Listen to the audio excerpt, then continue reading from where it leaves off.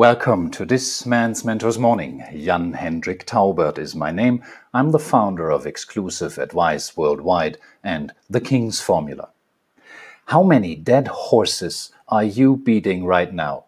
Are you still doing things that don't serve you or others? Reaching dead end after dead end in one or more areas in your life?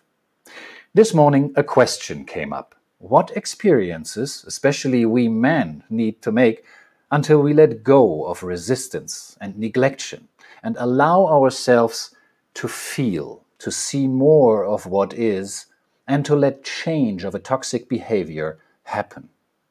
From my own experiences and from accompanying my clients, I know two main preconditions for this inner growth.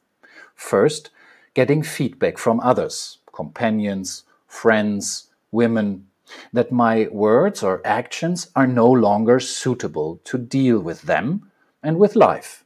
So life shows me the dead ends, and my confidence helps me to see my blind spots. Secondly, willingness to let go of the old and to open myself for the new that wants to emerge, even if I don't know what this new life will look like. A lot of courage is needed when we men relax and step into the unknown of our undiscovered islands of feelings. Trust can help us, and curiosity, while being closely guided by someone who has been there and done this already.